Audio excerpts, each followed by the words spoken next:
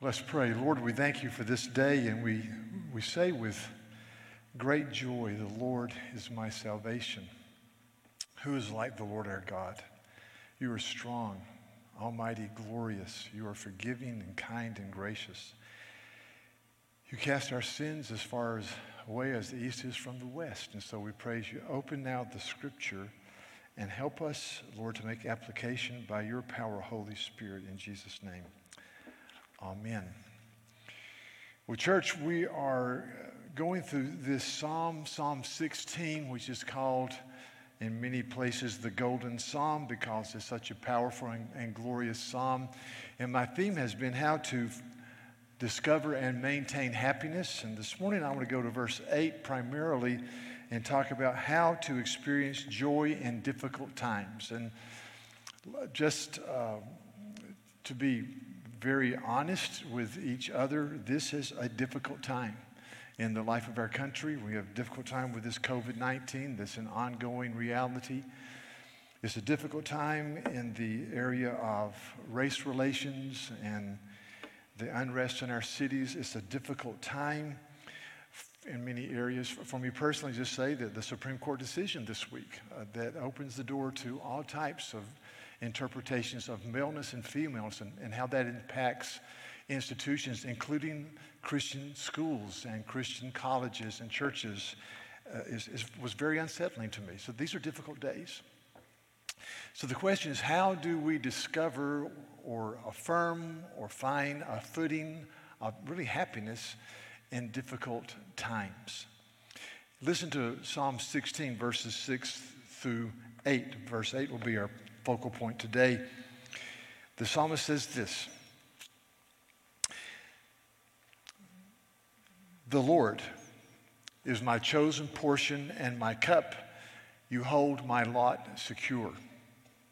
The lines have fallen for me in pleasant places. Indeed, I have a beautiful inheritance." Verse 8. "I have set the Lord always before me. Because he is at my right hand, I shall not be shaken." I believe as you study this psalm that the linchpin or the key focus of this psalm is found in verse 1, where the scripture says this: "Preserve me, O God, for in you I have found refuge." And the word for preserve there means to guard, guide, protect, lead, watch over. It's a word that talks about being protected and preserved. And as you think about this, and this warrior King David says, "Lord, as I look to you, I say that unless you preserve me, I cannot pull it off. I can't do it." And that's the tenor of the whole scripture. Our cry is continuously, "Lord, let me be empowered and preserved by you." For example, Romans chapter 8 and verse 13, the scripture says this: "For if you live according to the flesh, you will die. But if by the Spirit you put to death the deeds of the body, you will live." So the thought is that if you put to death the deeds of the flesh by the power of the Holy Spirit, then you'll have human flourishing and joy and happiness. Then there's a sense of rightness and fulfillment. But if you live according to the fallen nature, you die. But it's got to be by the power of the Holy Spirit. That doesn't eradicate the fact that I've got to open the Bible and I've got to get on my knees and I've got to seek God, but it's got to be the empowering presence of the Holy Spirit that does it. Or Philippians chapter 2, verse 12 and 13, another well-known passage where Paul says, "You've always obeyed, now much more in my absence than when I'm with you. Therefore," he says, "continue to work out your salvation with fear and trembling." And then verse 13 says this: "For it is God who works in you both to will and to act according to his good pleasure." So he says, you work out your salvation with fear and trembling, knowing all the time God is at work in you to will and to act according to his good pleasure. So he says, once again, it's all about the mercy of God poured into you. So if I'm going to find happiness in good times, bad times, difficult seasons, indifferent seasons, I've got to be desperate for the presence of God in my life by the power of the Holy Spirit in the name of Jesus. I've got to see the horrid nature of sin and the destructive nature of sin and the breaking of God's peace, the breaking of shalom, the breaking of the goodness of God in my life. And I've got to be someone who absolutely, resolutely is transfixed by the beauty of Christ. There's a man named John Donne who lived in the 1600s, and he was an Anglican priest, and he wrote some incredible poems, one of which was Death Be Not Proud, that many of us memorized in grade school. But he had another little couplet, a little sonnet, entitled Batter My Heart. And it's an incredible prayer. He says, batter my heart, three-person God. But as yet, you knock, breathe, shine, and seek to mend. And then he goes on, he says this, yet dearly I love you, and would be loved fain, but I am betrothed to your enemy. So I deal with the devil, I deal with my flesh, I deal with the world. But then he says this, and it's on the overhead. Divorce me, untie or break that knot again. Take me to you, imprison me, for I, except you enthrall me, never shall be free, nor ever chaste, except you ravish me. He says, Lord, unless I am enthralled by the presence and the power and the majesty and the goodness of all that you are in the face of Jesus by the power of the Holy Spirit, I can't do it.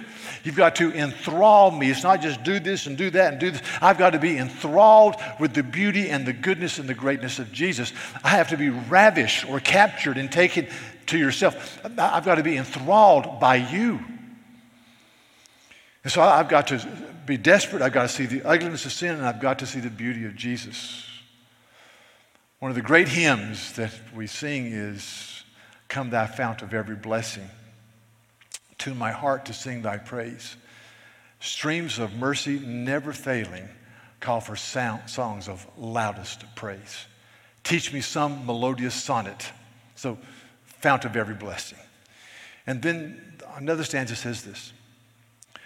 Oh, to grace, how great a debtor daily I'm constrained to be. Let thy goodness like a fetter bind my wondering heart to thee. Prone to wonder, Lord, I feel it, prone to leave the God I love. Here's my heart. Oh, take and seal it for thy courts above. That, I believe, should be our daily prayer. Lord, unless you bind my wandering heart to you with a chain that is stronger than anything else, I'm prone to wonder. I'm prone to forget. I'm prone to become lax. I'm prone to become lackadaisical. Therefore, tune my heart to sing your praise. Let me see your beauty and your goodness and your grace and experience the shalom and the mercy that you bring into my life. Lord, come. So church, admittedly, in my opinion, this is a difficult time for us, and we need to pursue joy in these difficult seasons. So I'm going to give you 3 points about how to pursue happiness in difficult times. I have set the Lord before me. He is at my right hand, and because of that, I will not be shaken. So set the Lord before, right hand, not shaken. I've set the Lord before me. He goes before me. The glory of the scripture is that God is a good and loving, kind, triune Lord who goes before us. Listen to these words. This is from John chapter 10. Jesus is talking about the fact that he's the good shepherd. He says this in verses 3 and 4. To him the gatekeeper opens, the sheep hear his voice, and he calls his own sheep by name and leads them out. He calls them by name, leads them out. When he has brought them out, all of his own, he goes before them, and the sheep follow him, for they know his voice. It's just a beautiful statement. The Good Shepherd Jesus calls us by name. He goes before us. He leads us out. He shepherds us. He clears the path for us. We have set the Lord before us. Or the Psalm 23 says, the Lord is my shepherd, I shall not want. He makes me lie down in green pastures. He leads me beside the quiet waters. He restores my soul for his name's sake. So he makes me lie down. He leads me. He restores. He goes before me.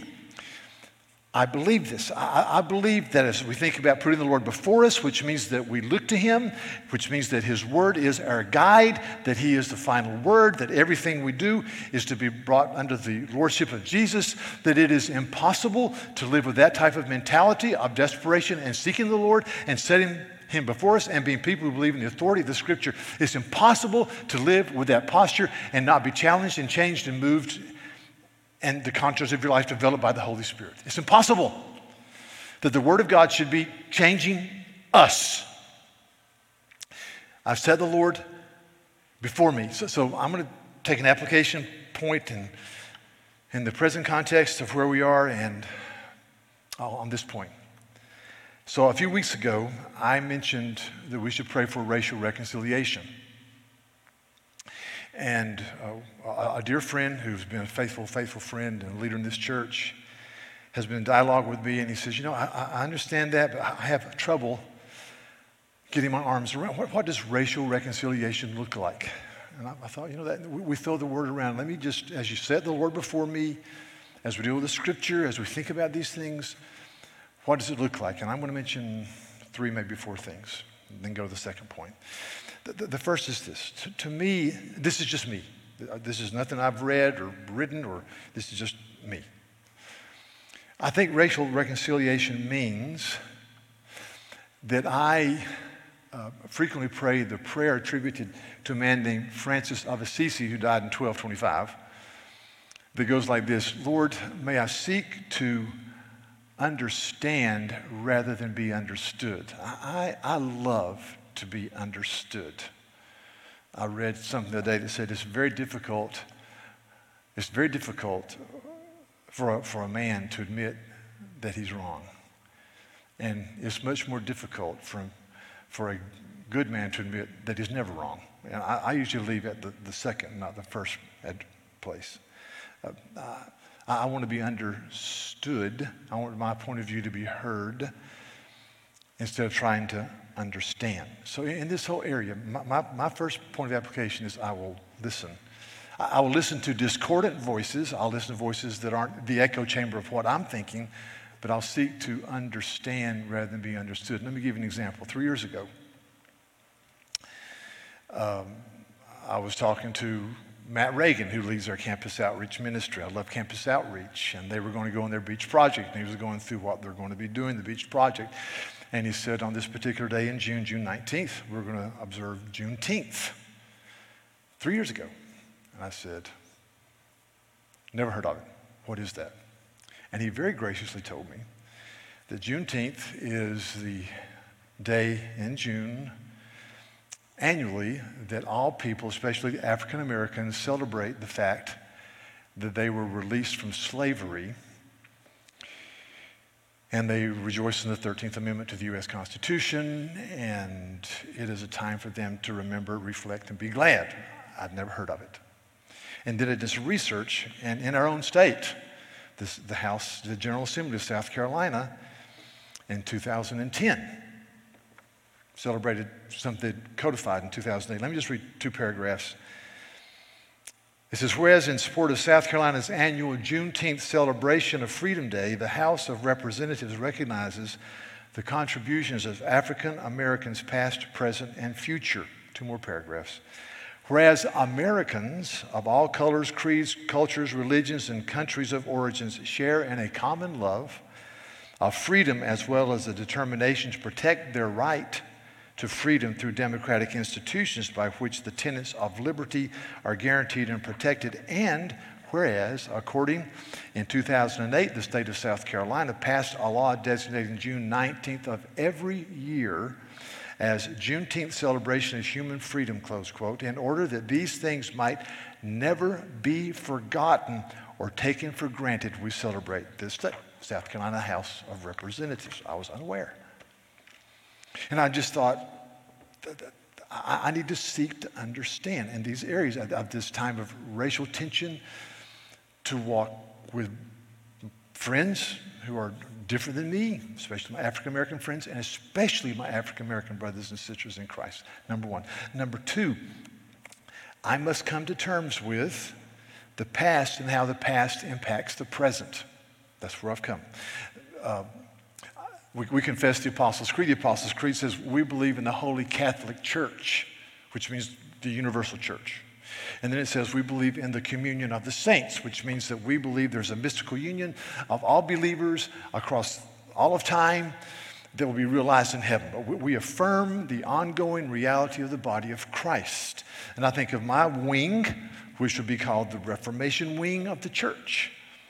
And this has Baptistic overlays. So I acknowledge that.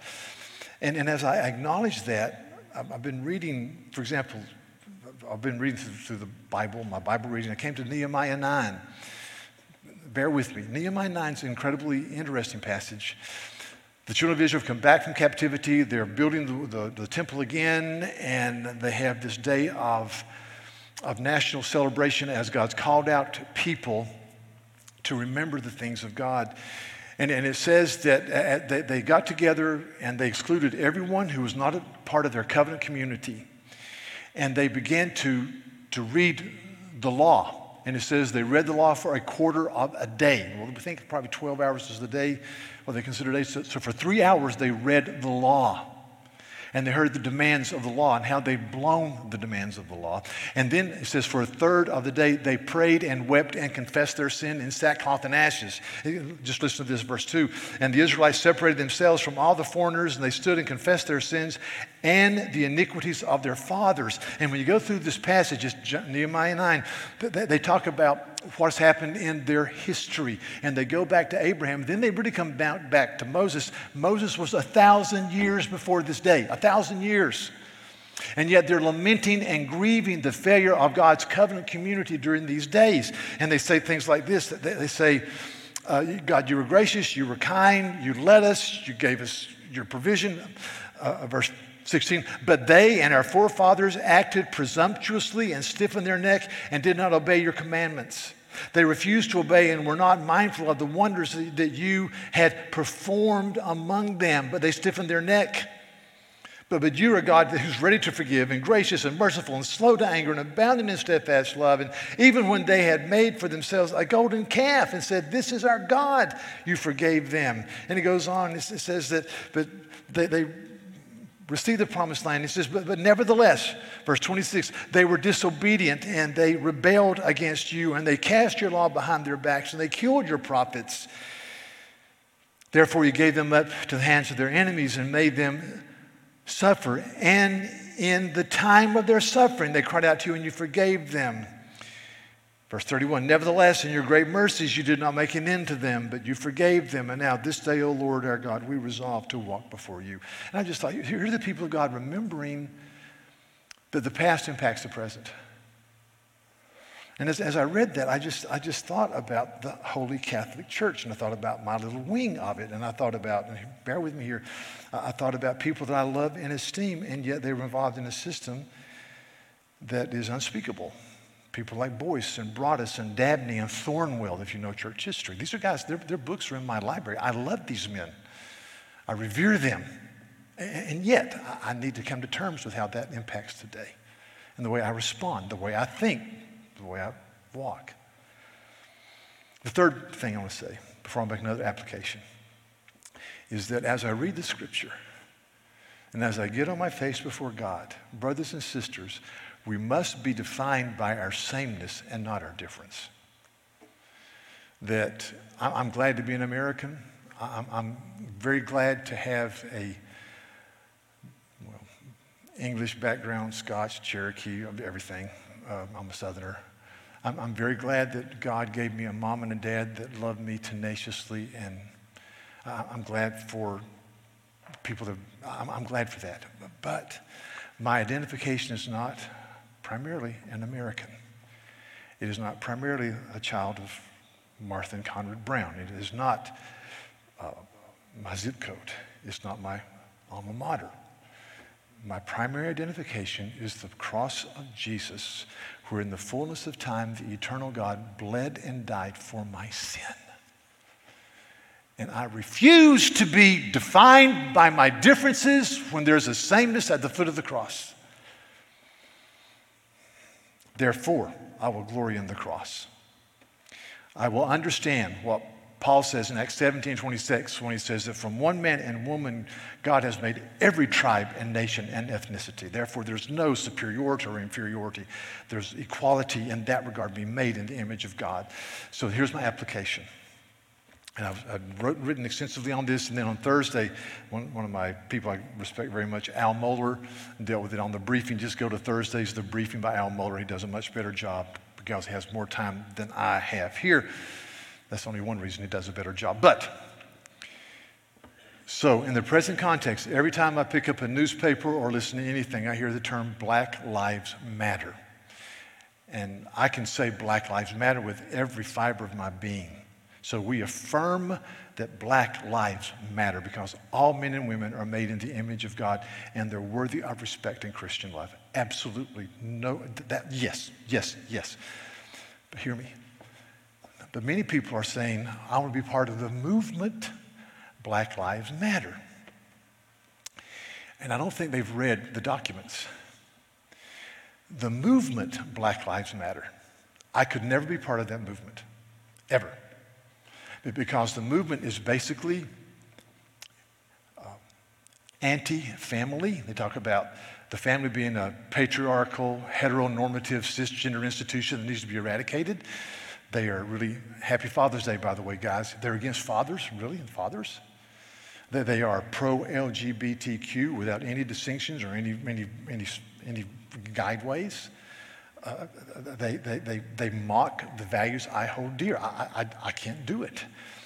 There is a statement called the Baptist Faith and Message. Article 15 says that in the spirit of Jesus, Christians should oppose racism and every form of greed and selfishness and vice and all forms of sexual immorality, including adultery, homosexuality, and pornography. We should work to provide for the orphaned, the needy, the abused, the aged, the helpless, and the sick. And he goes on and says this.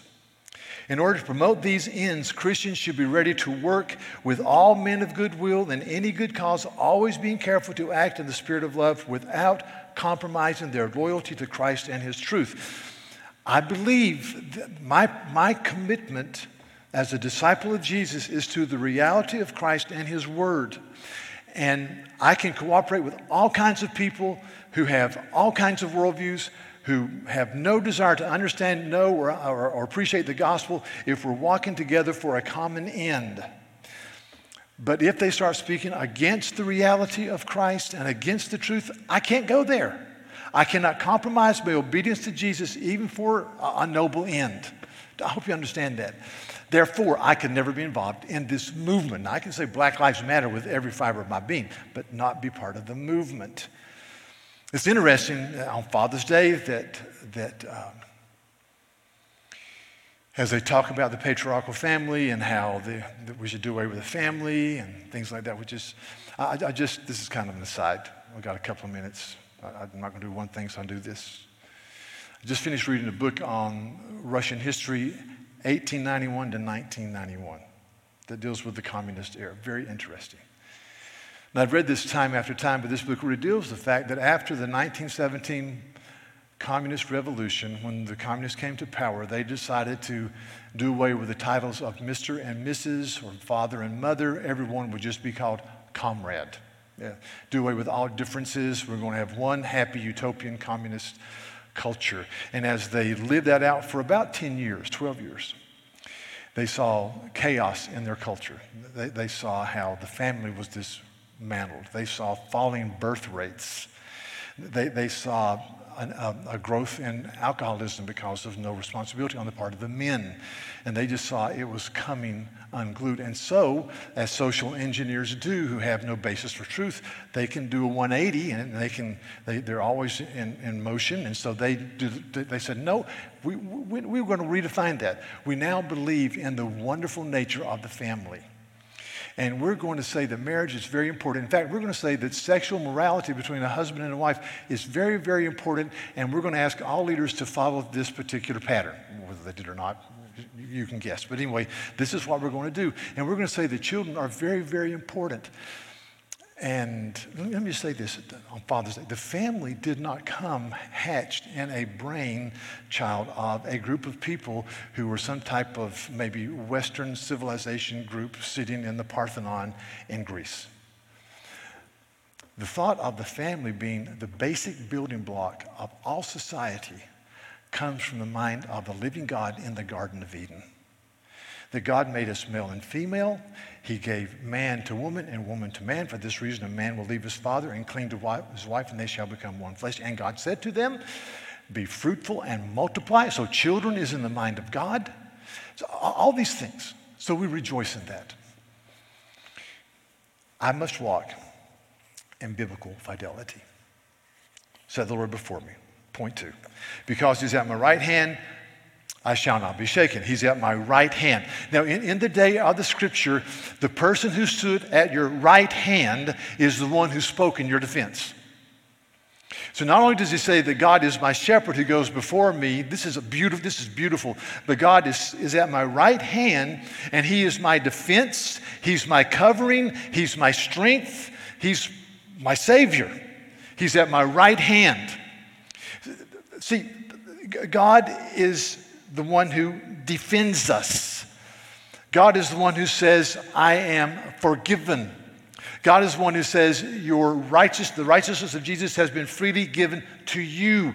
You go through the list of the 7 deadly sins. Let me give them: lust, gluttony, greed, sloth, wrath, envy, and pride. And I can go through that list every day and say, to a degree, well, most of them, yes, sure, yeah, oh yeah. You go through that. And you say, what do I do? Well, this is what you do. You say, he is at my right hand, therefore I will not be shaken. He defends me. And so think of Romans 9 and Romans 8. And here's the relentless logic. It's the relentless logic of a man who for decades was a Pharisee pursuing self-righteousness. A man named Paul who for year after year after year said, I've done this, I've done that, I've done this, I've done that. I am, as a Pharisee, I am faultless. There's nothing about my life, outwardly he was saying, that could bring any type of accusation against me. But Paul knew his heart. And so when he saw the greatness of the forgiveness of sin through the Lamb of God, Jesus Christ, he was overwhelmed. And so he pins Romans 8, and he says this, and this is just the praise, hallelujah, glory part of this section. He talks about God's predestinating power and the fact that he's called and justified and glorified. Then he says this, verse 31, what then shall we say to these things? If God is for us, who can be against us? He did not spare his own son, but gave him up for us all. How will he not also, along with him, graciously give us all things? Who can bring any charge against God's elect? It is God who justifies. Who is to condemn? Jesus Christ is the one who died. More than that, he was raised from the dead. He's at the right hand of God, who indeed is praying for us. And so the relentless logic of a man who was a rules-oriented, self-justifying, egocentric Pharisee to a guy who's just liberated under the reality of Jesus. What shall we say in response to this? If God is for us, who can be against us? He who did not spare his own son, but gave him up for us all, will not also along with him graciously give us all things? And he's at the right hand interceding for us. It's incredible. There's a hymn that goes like this. Before the throne of God above, I have a great high priest who ever lives and pleads for me. My name is written on his hands, my name is graven on his heart. I know that while in heaven he stands, no tongue can bid me thence depart. I know that while the resurrected Jesus is praying for me in heaven, no tongue can ever say, you don't belong here. You see, how do you go through difficult times? The Lord's before you. His word guides you. His presence surrounds you. And he's at your right hand. He is your counselor, your defense attorney, your encourager, the one who prays for you. He is Almighty God, and his righteousness has been poured into your life. And then the psalmist says this, therefore, I will not be shaken. Not shaken. In 1990, there was something that occurred in our country called the First Gulf War. What happened, there was a tyrant named Saddam Hussein. And Saddam Hussein, in order to control the oil flow out of the Middle East and to seize the wealth of a small, small country, took his tanks and went to Kuwait. Thus controlling the oil flow, controlling ruthlessly a government, and the Kuwaitis asked for help. And so the allies got together and they decided that the situation was such of an immense interest regarding vital world interest because of the oil dependency and because of the basic rights of the Kuwaiti people that they would go there and they would get Hussein and his thugs out. And there's a leader in Great Britain, a woman who was prime minister for 11 years named Margaret Thatcher. And early in her tenure, when she dealt with certain labor unions, a Soviet newspaper, not as a compliment, referred to her as the Iron Lady. But that stuck, and she became known as the Iron Lady, which was rather a positive statement for most people. But in the midst of all this, we had a president named George H.W. Bush, the first Bush president, and as they were talking about going to Kuwait and the massive movement and what might happen, and thankfully the death toll was minimal compared to what we thought it might be, George H.W. Bush started to go, I'm not so sure. Is there something else we can do? And in a conference with George Bush, the Iron Lady said this to him, and it's, I think, one of the finest lines ever. She says, remember, George, this is no time to go wobbly. What's interesting, the term here for I will not be shaken can be translated wobbly. If you look at a Hebrew dictionary, really this term means wobbly. And it means to go back and forth or to go forward and hem and haw. And the psalmist says, you know, if you've got God before you and he's at your right hand, you've got his word, you've got his presence and his power, you will not be shaken. And I look at this passage and I thank God for many men and women that I know, many in this church, who every day get up, and unless there's a COVID-19, they go to work, and they put in a hard day's work, and they come home, and they love the people around them in the name of Jesus, and they honor Christ, and they're faithful as stewards of the multiple grace of God that's been poured into their lives, and they don't go wobbly. They're fixed. And if you study the history of tyrants, the reason that tyrants really hate the church, whether it's in China today or Nazi Germany or any tyrant, is you can't control believers when they set the Lord before them. And when he's at their right hand, they don't go wobbly. They said, this is where we stand. We're not going to be shaken. We're not going to be moved. This is who we are. This is just what we're about. So brothers and sisters, in doing this, don't go wobbly. A wobbly verse is 1 Corinthians 15:58 that says, therefore, my beloved brothers, be steadfast, immovable, always abounding in the work of the Lord, knowing that in the Lord your labor is never in vain. So what does the therefore refer to? The whole chapter, 1 Corinthians 15. Jesus came and he died on the cross for our sins. And he rose victorious from the grave. And he was seen by 500 men. And he ascended to the right hand of God, the Father Almighty. And because of this, the grave has lost its power and death has lost its sting. But because Jesus is God who died on the cross for our sin, who rose victorious over death, and who's coming again, therefore, be steadfast, immovable, always abounding in the work of the Lord. So you don't go wobbly. How do you pursue happiness in a difficult time? Beside, therefore you're not wobbly. Heidelberg Catechism, question 28. Written in the 1600s. Beautiful statement. Listen to this. Why does it benefit us to know that God has created all things and upholds them by his power? We can be patient in adversity, thankful in prosperity, and with a view to the future, we can have a firm confidence that our faithful God and Father, that no creature shall separate us from his love, for all creatures are so completely in his hand that without his will they cannot so much as move. Wow. And with a view to the future, we can have a firm confidence in our faithful God and Father. How do you pursue joy in difficult times? Put the Lord before you, beside you. Don't go wobbly.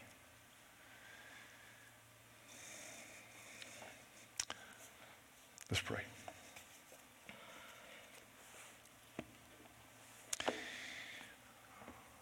Lord, we are your people and the sheep of your pasture, and we thank you that we can say, come thou fount of every blessing. Every blessing.